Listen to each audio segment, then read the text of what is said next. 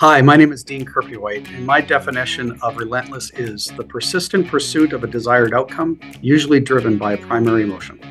On this episode, I am so happy to have Dean Kurpjuweit, who is the president of Union Gospel Mission out in Vancouver, British Columbia. We talk about many things when it comes to assisting the homeless, in particular, the relentless pursuit of compassion and what that could mean for you and for me in our lives. Hello, everybody, and welcome to the Relentless Podcast. My name is Kyle Dubé, and I'm really happy that you're here for today's episode. On today's episode, we're going to talk to a dear friend of mine named Dean Kurpjuweit, and Dean is the president of a place called UGM, Union Gospel Ministries in Vancouver, British Columbia, and we're going to talk about the importance of working with the homeless and what I'm going to call this kind of relentless pursuit of compassion when it comes to the homeless. So, Dean, welcome to the Relentless Podcast. Thanks for having me, Kyle. You are a dear friend. We are dear friends. Just so everybody knows, Dean and I have known each other for, I think, 25 years or so. It's been a long time. I think I was an usher at your wedding, actually. You were? It's over 25 because I think we both got married 26 years ago. 26 years ago. So we're coming up on, so it's been about almost 27 years. I was an incredible usher. I ushered people to their seats. It was almost a gift that I gave you to be part of your. And I wasn't involved in your wedding at all, so really it was one-sided. No, so I'm sorry. I'm sorry about that. The reason I was is because I've known Dean's wife for longer than that, probably 30, 35 years. We went to junior high and high school together, but that's not what this podcast is about. This podcast today is about the work that Dean does. Dean, I'm just going to maybe give a little bit of your history, not to take away your thunder, but essentially you are from you're from Alberta. I think originally Edmonton. You went into education as a young guy. You became a teacher. You then went into the ministry. You became a pastor. And you then worked in Edmonton at a place called the Mustard Seed, which is one of Edmonton's largest organizations that works with the homeless. I don't even know what your title was there, but I'm just going to say you were the big man on campus. You were the head honcho there for the Edmonton services, and there was layered services that you folks did there. And then just recently, about a half a year ago or so, you ended up moving to Vancouver, and you're now with UGM. So maybe talk a little bit about that journey and how you ended up getting to UGM. Yeah, I mean, it depends upon how far back you want to go, but I think the more recent stuff, leaving a place that you've lived in basically for 50 years. Edmonton was home. I was born in Medicine Hat and got lots of roots in Southern Alberta. But, out of the 50 years I've been alive, 46 of them were spent in Edmonton. So leaving a city that that you love, that is home, that you've always called home, where the relationships are deep and meaningful, is difficult. And yet I thought and knew that this was the right thing to do. And so when the recruitment process for Union Gospel Missions, new president started about a year ago right now, I was reached out to, and they asked me if I was interested in pursuing this and applying. And I said I was. And it was a long kind of process, I think probably about 4.5 months. And to the point where I was officially asked to come to Vancouver and to be the new president of Union Gospel Mission. And there was a lot of reasons why I wanted to do it. But I think the primary reason from a pure motivation standpoint is, East Hastings has got so much going on. It's so public as to what's going on. There's such a spotlight, not just in Vancouver, but across Canada and even in North America about what's happening on East Hastings and the problems that are there. The main building and the main operations of UGM sits right on the edge of it. We are on East Hastings. So all the tents, all the people, all the cardboard boxes that you see are like within a 2-minute walk for me. And I feel that if we can change East Hastings, if we can make an impact there, that would be the most profound thing that I could ever be a part of. And so that's why I came here, is because I want to be a part of that change. It's noble, and it's daunting, and it's huge to even think of that. I haven't been to East Hastings in probably over a decade. I know that even in that time, the issues have uh, gotten worse. It's the homelessness numbers have risen. Dean, let's go back a little bit of, when we want to talk about this relentless pursuit of compassion, which is what I'm kind of calling this podcast with you today. Why do you do this work? Why is this important to you? Like, what clicked in your heart and your brain that made you think, I want to do this? So a number of years ago, probably close to 25 years ago, actually, just started off as a pastor of a church in St. Albert. So I mean, I'm in a suburb, and I'm in a very sheltered suburb. With all due respect to those people that are in St. Albert, it's still a bit of a sheltered suburb, and I know this because I lived there up until 6 months ago. So it is what it is, and it's a wonderful place to live, and we loved living there. And St. Albert, for a large degree, especially with my wife Sasha, will always be home, but it was a bit sheltered. And so I had a gentleman who became a friend and is now one of my closest friends that worked at the Mustard Seed at the time and still does actually. And he said, I'd like you to come down for a meal at the Mustard Seed and help serve supper one night. And I said, sure. So, new pastor, I think I know I had the college and career group at the time, so a bunch of 18 to 22-year-olds. I gathered about 8 or 10 of them up and I said, let's go serve a meal down at the Mustard Seed and we'll go serve some people that are homeless. And at this point, when I viewed people that were struggling with homelessness, struggling with addiction, that had come out of incarceration, all that kind of stuff, I really felt like a lot of sense of not solidarity with them, but actually looking down upon them. Your choices, your circumstances, who you are. You know, I'm in a better place than you are, and it was easy to kind of, on one hand, have compassion, but I think the overriding emotion was really a sense of pity, which sets us up as being in a place of power over the individual that's struggling. And so I went down, and my buddy grabbed me, and he said, "You're not going to serve supper." And I mean, I think I had the corn ladle in my hand, right? Like I was ready to dish out corn. And he said, "You're not going to do that." And I said, "Why?" And he goes, "I want you to sit and just talk to people." And I went, "Oh, okay, I can do that." So I sit beside this individual and ask him his name, and he tells me his name, and we're having a conversation, and it's a fine conversation. And then he says, "What do you do for a living?" And I say to him, "Well, I'm a pastor." And he went, "Oh, really?" And I said, "Yeah." And he said, "Oh, can I tell you a little bit more about me?" And I said, "Sure." And for the next half an hour, he had told me that he was in prison, and he told me why he was in prison. And, after being in this work for a number of years, you become a little desensitized to these stories and that they don't shock you anymore. What he told me would still be shocking for me to hear today as to why he was in prison. It was some of the most heinous stuff I've ever heard. What he did was awful. And I remember there was a moment for me where I looked at him and I felt that I had a choice in that moment to bring this person worth, dignity, and love, or to continue coming with him with judgment. And you can call it God, you can call it whatever you want to call it. A Dr. Seuss story, my heart grew 3 or 4 times that day. Hmm. And I went, this person wants to change his life, wants to change his life patterns. And if someone like me can't sit with him and can't be in solidarity with him, then who's going to be? And that was the day I changed my perspective on that community. That was the moment I changed that perspective on my community. That that grace had to flow for this person to have any hope at all of redeeming his life.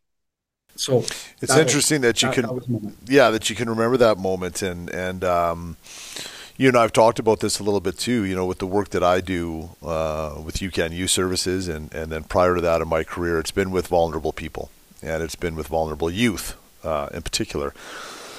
And for me, similar type situation. You and I have talked about that. Living in St. Albert, Alberta, Canada, it's quite an affluent community. Um, but when I was growing up and probably into my late 20s in St. Albert, there was homeless people, but it would have been not very visible. Um, Probably more like couch surfing, things like that. But there was one homeless individual. His name was Louis, and Louis was very visible. And you would know who Louis was, I think, if because you would have lived in St. Albert at that time. Yep. And Louis was all over St. Albert. He would be here, he'd be there, he'd be everywhere, and people kind of knew who Louis was. Sometimes I saw people be mean to Louis. I definitely know that Louis was judged, but I will say that I think for the most part Louis was fairly accepted within the community. Louis was a really nice guy, but I didn't know this about Louis until one time I went into a convenience store and Louis was there and he wanted some money. I was about 18 and a half years old. I was trying to figure out what I was going to do with my life. And Louis wanted some money. I said, no, but are you hungry?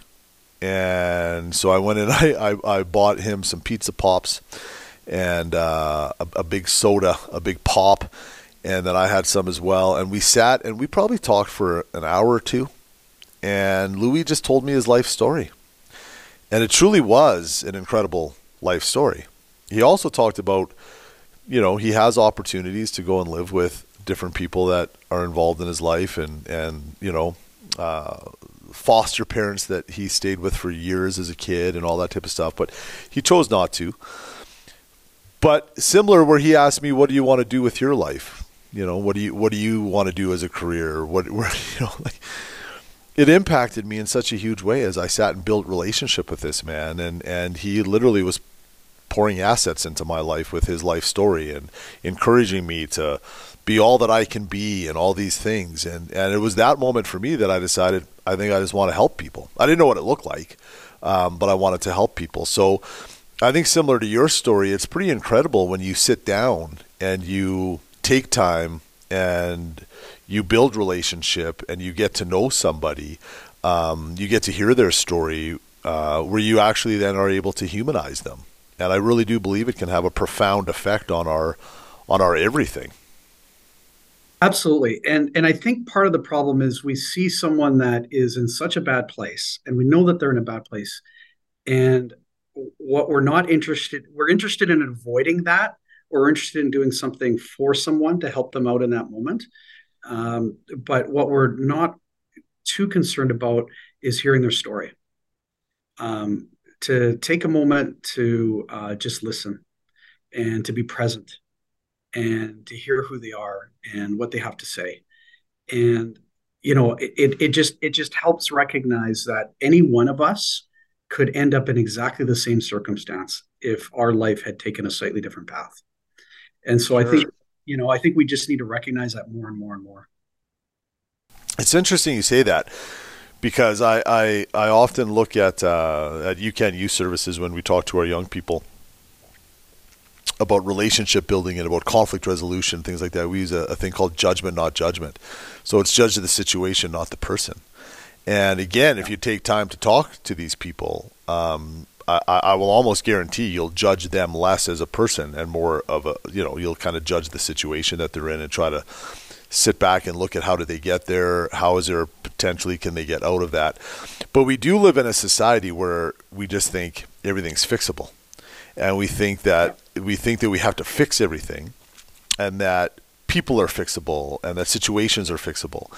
Maybe let's talk a little bit about that, Dean. Last time you were in town, we got together and you were talking to me about some of the needle exchange things that are happening in East Hastings and some of that stuff. And I was actually really blown away by some of the things that you were saying. Is this homelessness issue that I would suggest, I don't have data on it, but I would suggest every community, and especially the larger markets, the larger cities in our country and really across the world, this issue that people deal with, is this fixable? Yeah, but it's not fixable in the way we think it is. I think it's preventatively fixable. Meaning most people end up homeless or most people end up with a significant addiction It's just due to the trauma that they've had in their childhood and in their life. And when we start dealing with and start getting rid of trauma, that's when this issue becomes fixable.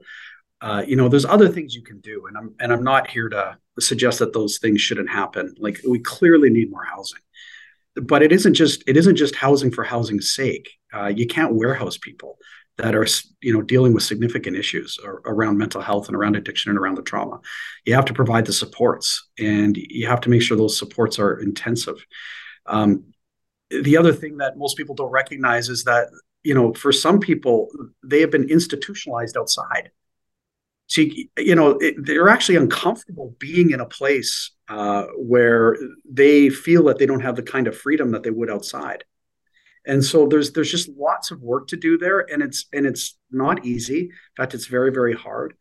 There needs to be, a doubling down, tripling down, quadrupling down of investment into detox and into recovery, and then to provide the supports for that. But at the end of the day, what we really, really need to do is solve the trauma that people are going through that leads them into these circumstances. So, and if I can, I'll give you one example of what this means. Here at Yeah. UGM, we have a women and family center that was opened up about a year ago, so it predates me. I get no credit for anything that we're doing there, but it's incredible. So what happens there is you can be in this building for up to 5 years. And the reason for that, there's a Yale study that suggests that somebody that has been free of their addiction for 5 years is as likely to relapse as somebody who's never had an addiction is to enter into an addictive lifestyle. So we want to help people for 5 years.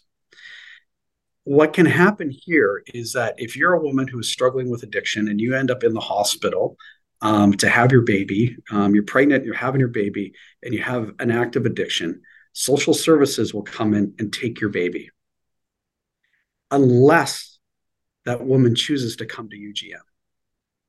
Then the baby can stay with mom. To the best Hmm. of our knowledge, we're the only place in Canada where this is permissible. We know for sure we're the only place in British Columbia where this happens. So, what we're trying to do here is break the cycle of trauma of women losing their child and of a child being taken from its mom. And the goal of that is to ensure that families can remain whole.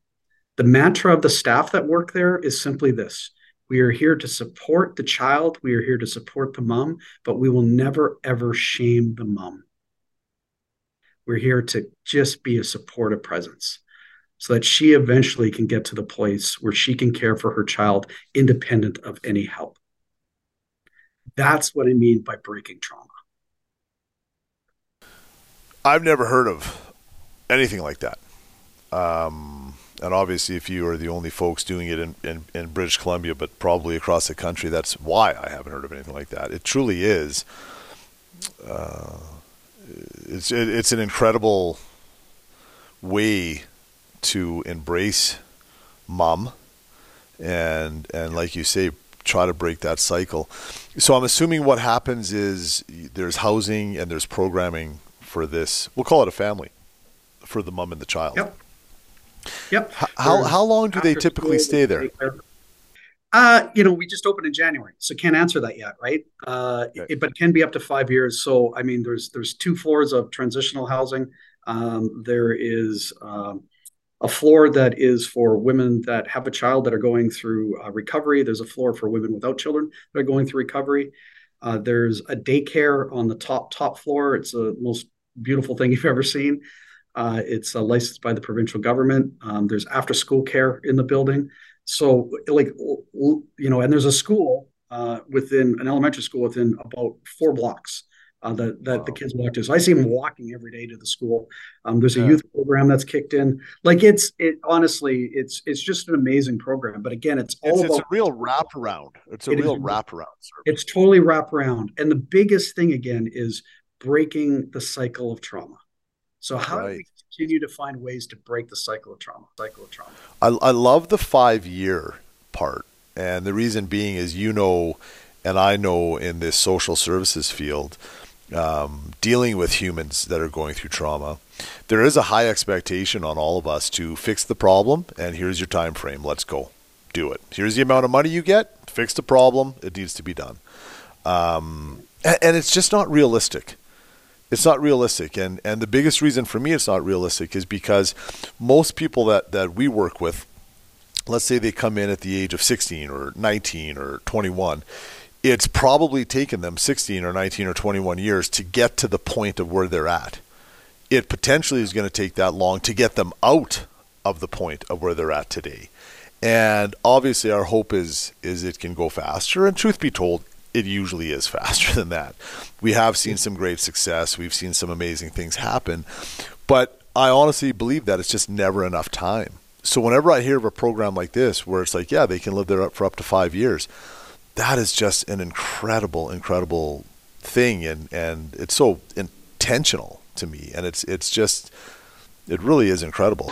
I was looking at you guys before I came up, and I'm like, dude, there must be money in dirt, because you guys look nice. Hey folks, do you like to laugh? Who doesn't like to laugh? The UCAN Comedy Nights are a ton of fun. And do they ever make you laugh? Listen, our next UCAN Comedy Nights happen in March 2023. If you want all the details on how you can support our incredible organization, UCAN Youth Services, go to our website for more details. That is at ucancomedy.ca, and you can find out all about our shows, our comedians, who's coming in, and all the ways that you can come out and support us. We look forward to having you there, and why don't you come and have some laughs supporting the serious work that we do at UCAN Youth Services. And now, back to the show. What are some of the other things, Dean, that UGM does? What are some of the other layers to this that maybe some of the programs you folks are doing that are you're seeing impact and you're seeing good things happen? For sure. So our men's recovery program has been happening for decades. Pretty high success rate. We have graduations nearly monthly that I get to go to. Actually, we call them celebrations. They're the most. Another story. So the first one I go to was back in September, I think, and they actually asked me to speak at it, and you feel a little weird. I've been on the job 3 weeks, but come speak at this celebration of recovery, and so I go speak at it, and I don't know what to expect afterwards. And these four gentlemen had come out of the program after 6 to 9 months, and we're now entering into the aftercare part of our program. And so at the end, the president of the alumni gets up to talk. And so he's a gentleman that came out of the recovery program a couple of years ago. And he says, I just want to welcome you guys to the alumni. Congratulations on your success and completing the program. And now I want everybody in the room who has graduated from the program to come up and welcome you.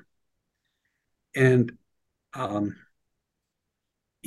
15, 20 guys all stood up out of nowhere. I had no idea that this was going to happen. And they all walked to the front and hug these men and say, welcome to the alumni. We got you. We support you. We love you. We're here for you. And it was the most moving thing that I could possibly witness.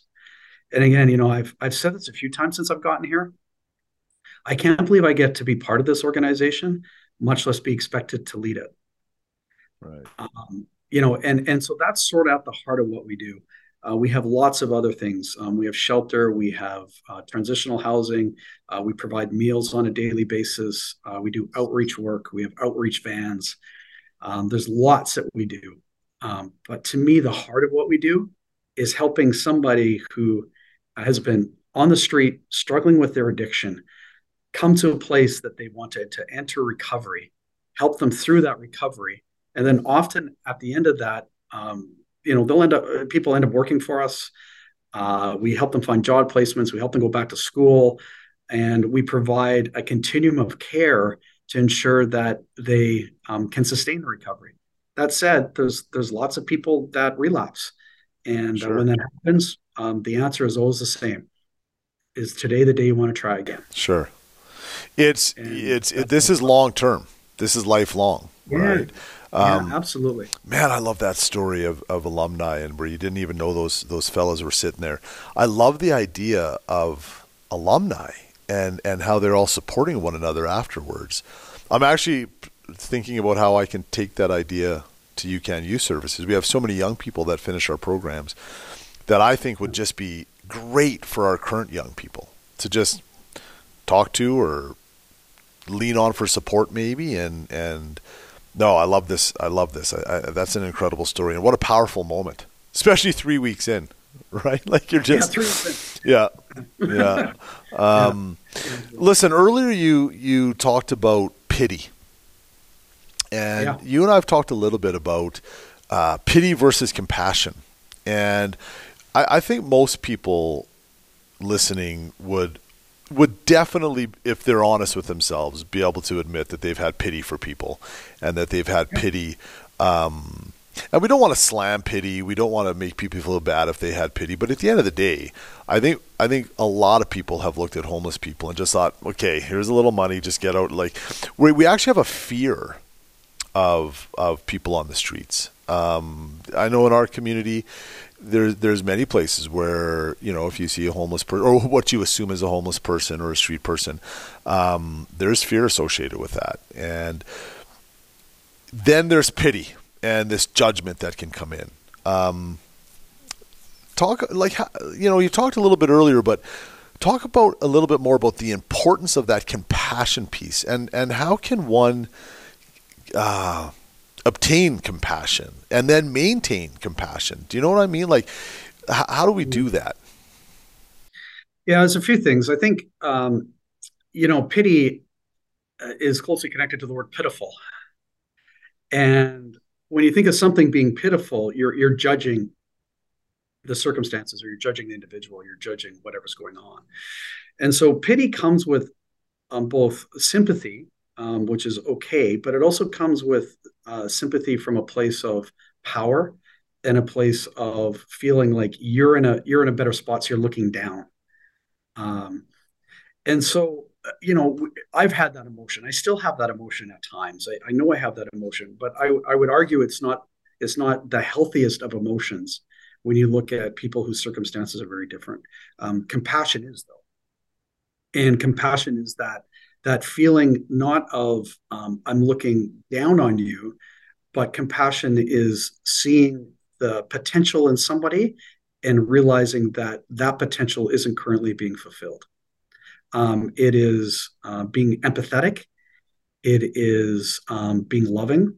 It is being present. And so, how does compassion happen? I think compassion happens through exposure, through conversation, through getting to know somebody, through seeing their humanity rather than their circumstances. So I'll give you another kind of live example of this. I was just recently on a trip to go watch the Oilers play in Las Vegas, and my friend and I were hanging out on Fremont Street. If any of you have been down there, you kind of know that there's live bands that are situated on each corner of Fremont Street. So we were listening to one of the live bands, and there was a gentleman who was laying on the ground, and he was not in distress. He was actually trying to have a nap amongst all the chaos that was happening around him. And so, the live bands attract a big crowd, yet, and it's usually pretty compact in there. This guy's right near the stage or close to the stage, and there is this incredible wide circle around him. Now, the wide circle exists for two reasons. One, people are trying to give him a space, but on the other hand is that people are also a little fearful or a little looking at him with a little bit of pity. And this wasn't just, Americans that were behaving this way. It was lots of people that were Edmonton Oilers fans, and you could tell that they were because they were in their jerseys. So and yet, you could just see the look on people's eyes of just how pathetic is this individual. And so on one hand, they were sympathetic, like that it's terrible that this person's in this shape. But on the other hand, there was just a look of disdain a little bit too. So I went over to talk to the dude, and I just said, "Hey, how you doing? Like, are you all right?" And part of it was me actually just wanting to help him move along, so that way he was out of the eyeballs of in a lot of people that were staring at him.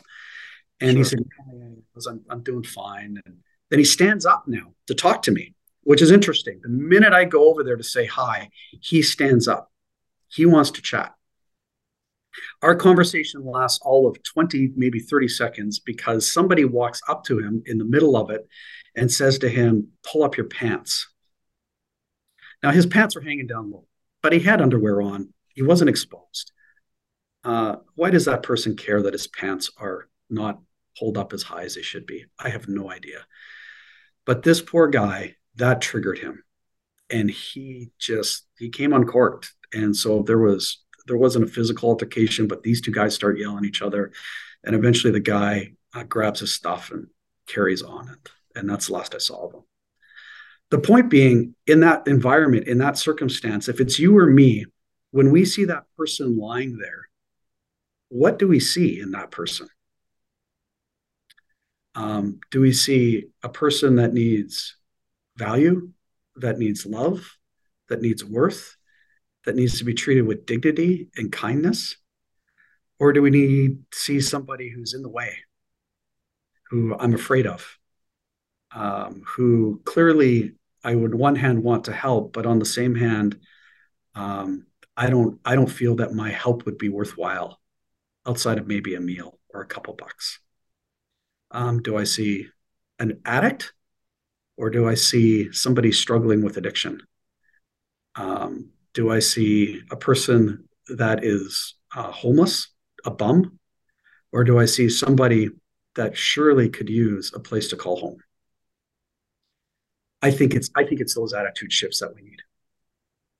It's a good way to look at it, Dean, and a good simple way in a lot of ways to explain pity versus compassion. Right? Is it a homeless person or somebody who could use a home? That to me is the difference between pity and we're not trying to guilt people here. We're not trying to make people feel, we're not trying to shame anybody. Again, I believe that all of us have been through this, that have not experienced homelessness or that have not experienced that type of even trauma in our lives. All that being said, we also have to take into consideration sometimes about safety. You've talked to me about walking through the streets of East Hastings, and that it is, you've said to me you wouldn't walk down there by yourself at night, right? No, I would not. You just, No, no, and I've done it during the daytime, and I've done it at dusk. But I would not. I would not go down there. At whatever 11 p.m., 1 in the morning, 2 in the morning, something like that. Absolutely not. and I No. think people have to be smart about that. They have to make sure that, for you to go and interact with that gentleman in Vegas, different situation. There was, 1,000 people around. You just went to talk to the fella, but I think people have to be smart about it. Dean, how can people get involved on a meaningful level with different organizations within their community? You can speak about UGM, but at the end of the day, so many of these communities that have organizations such as UGM, they're always looking for volunteers. They're always looking for help. Money is great, right? Money is always good to be able to donate. But let's say somebody really wants to get involved and they want to have that intentional interaction with folks. What does that look like? Yeah, well, I think the first thing you just said is important. Like, hook yourself into an organization that does this work. Don't. I wouldn't recommend you go off and do this on your own for a lot of reasons. Right. But you know what? Honestly, the biggest reason is that you're not, as an individual, going to be able to help people beyond that moment, where the organization has probably got tons of wraparound supports. So if you come in as a volunteer, and let's say, it's organization X, and you're present at a meal time and you're sitting and you're having conversations with a person, and somebody says, you know what, I'd really like to get into housing. I'd really like to find a place to live. Well, then there'll be a staff member that specializes in housing for these kinds of individuals. So it's just best to do it that way. And the other thing is, when you come as an individual to somebody and say, you know what, I cleaned out my closet today. I see you sleeping in a tent. Here's all my clothes. Well, that really kind of gives the impression of a power differential, of coming down and doing something for somebody. So what I'd really recommend to people, if they really truly want to make a difference, is find ways to do things with people, to participate with people through an organization. So, and here's what I mean by that. For is really, really good. We do things for people all the time, and it's important. When you're hungry, you give someone a meal, you've done something for them. If somebody is, in a place like Edmonton is walking around and it's -20 and they need a toque and you give them a toque, that's helpful. They need that toque or they're going to get frostbite. In Vancouver, you know what? You need rain gear. You just absolutely need rain gear. So, again, giving somebody a poncho, giving somebody an umbrella is a good thing. However, for doesn't change anybody's life. It helps them in the moment, but it doesn't change their life.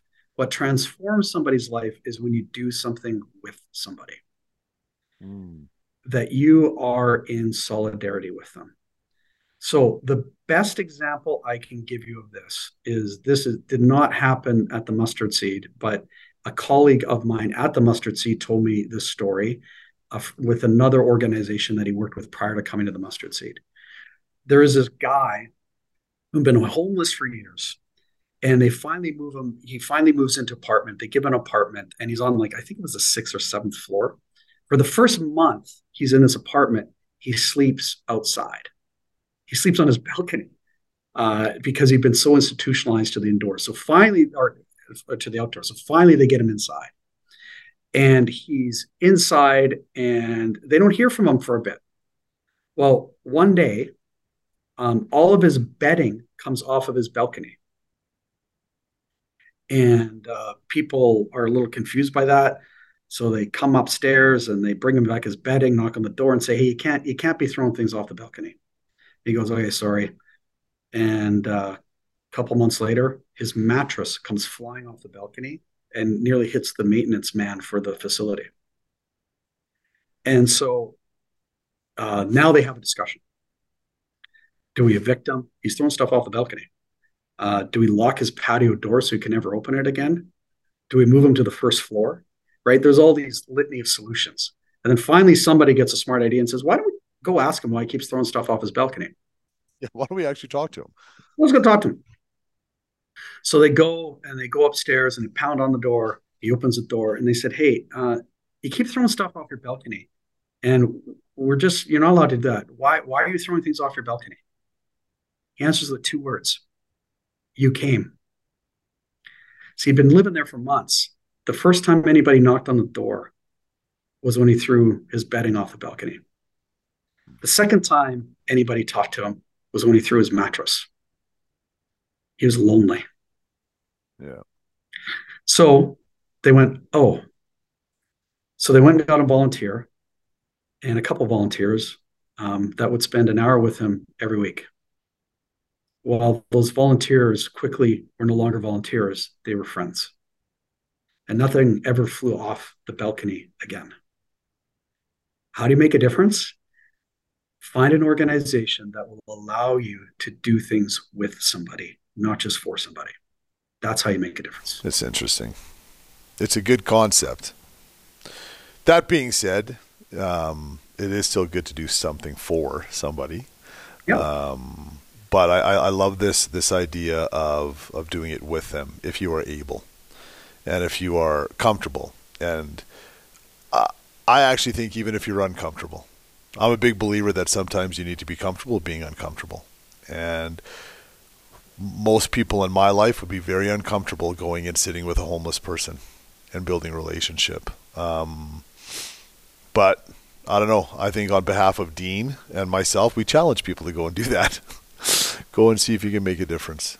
It's an incredible message, Dean Kurpjuweit, and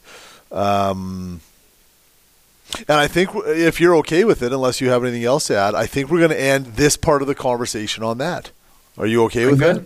Dean, thank you so much. We will talk very soon. I appreciate, again, you being on the Relentless podcast. And folks, if you want to learn more about UCAN Youth Services, by all means, go to our website at www.youcan.ca, which is YOUCAN.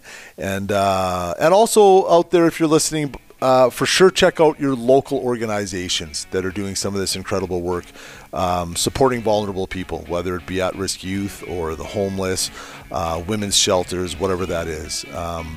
Thanks, Dean. I look forward to seeing you as soon as we can get together again. Sounds good. Thanks for having me, pal.